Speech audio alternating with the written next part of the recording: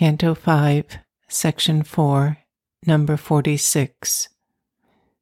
This is the ephemeral creature's daily life.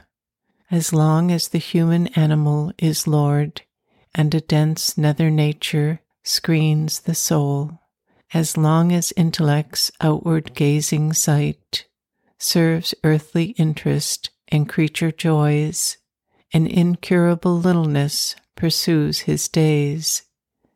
Ever since consciousness was born on earth, life is the same in insect, ape, and man, its stuff unchanged, its way the common root. If new designs, if richer details grow, and thought is added and more tangled cares, if little by little it wears a brighter face, still even in man the plot is mean and poor. A gross content prolongs his fallen state. His small successes are failures of the soul. His little pleasures punctuate frequent griefs. Hardship and toil are the heavy price he pays for the right to live, and his last wages death. An inertia sunk towards inconscience, a sleep that imitates death is his repose. A puny splendor of creative force is made his spur to fragile human works, which yet outlast their brief creator's breath. He dreams sometimes of the revels of the gods, and sees the Dionysian gesture pass, a leonine greatness that would tear his soul, if through his failing limbs and fainting heart the sweet and joyful mighty madness swept. Trivial amusements stimulate and waste the energy given to him to grow and be. His little hour is spent in little things. A brief companionship with many jars, a little love and jealousy and hate, a touch of friendship mid indifferent crowds, draw his heart plan on life's diminutive map. If something great awakes to frail his pitch, to reveal its zenith tension of delight, his thought to eternize its ephemeral soar, art's brilliant gleam is a pastime for his eyes, a thrill that smites the nerves is music's spell. Amidst his harassed toil and welter of cares, pressed by the labor of his crowding thoughts, he draws sometimes around his aching brow nature's calm, mighty hands to heal his life pain. He is saved by her silence from his rack of self. In her tranquil beauty is his purest bliss. A new life dawns, he looks out from vistas wide.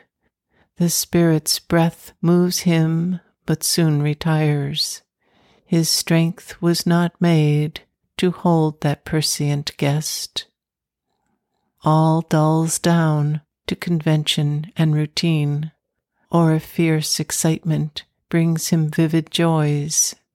His days are tinged with the red hue of strife, and lust's hot glare and passion's crimson stain. Battle and murder are his tribal game. Time has he none to turn his eyes within and look for his lost self and his dead soul. His motion on too short an access wheels. He cannot soar, but creeps on his long road. Or if, impatient of the trudge of time, he would make a splendid haste on fate's slow road, his heart that runs soon pants and tires and sinks, or he walks ever on and finds no end.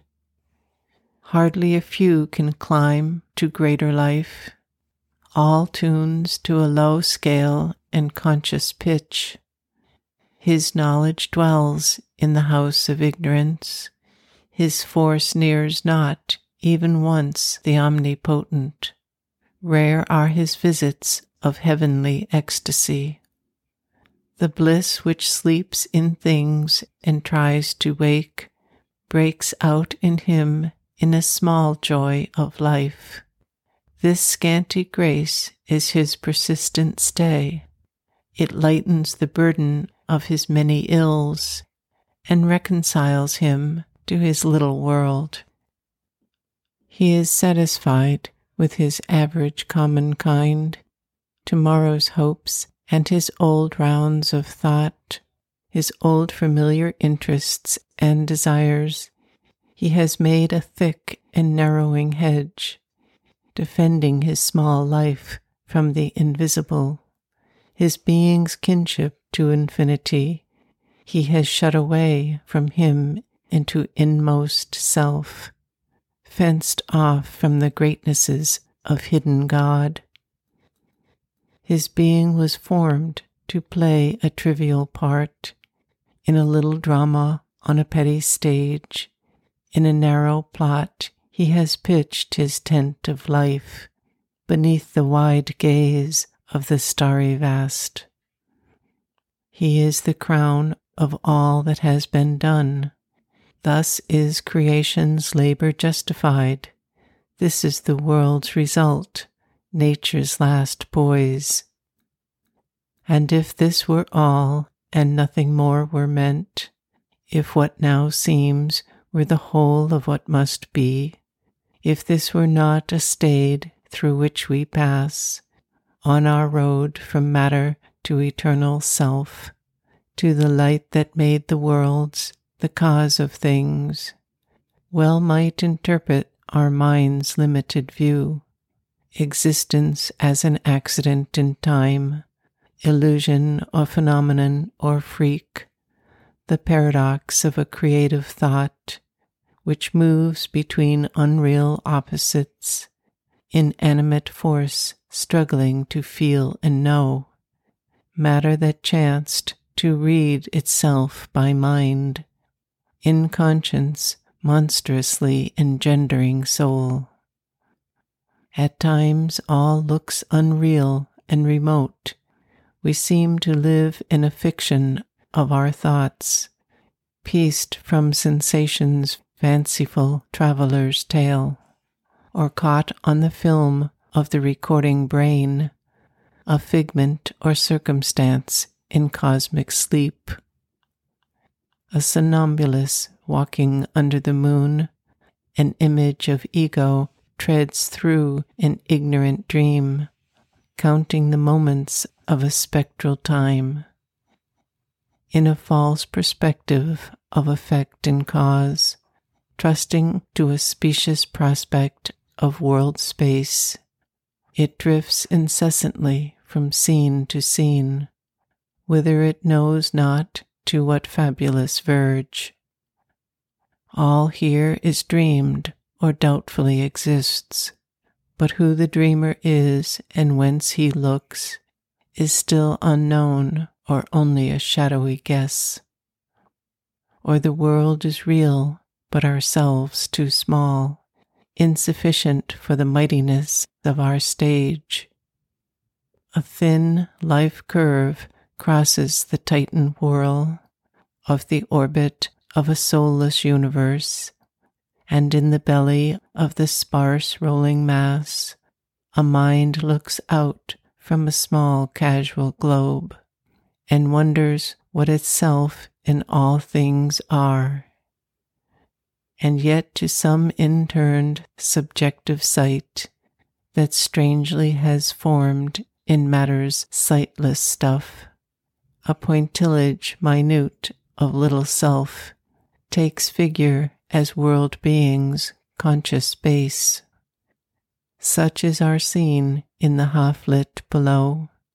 This is the sign of matter's infinite, this the weird purport of the picture shown, to science the giantess, the measurer of her field, as she pores on the record of her close survey and mathematizes her huge external world, to reason bound within the circle of sense, or in thought's broad impalpable exchange, a spectator in tenuous vast ideas, abstractions in the void her currency, we know not with what firm values for its base. Only religion in this bankruptcy presents its dubious riches to our hearts, or signs unprovisioned checks on the beyond. Our poverty shall there have its revenge. Our spirits depart, discarding a futile life, into the black unknown, or with them take death's passport into immortality.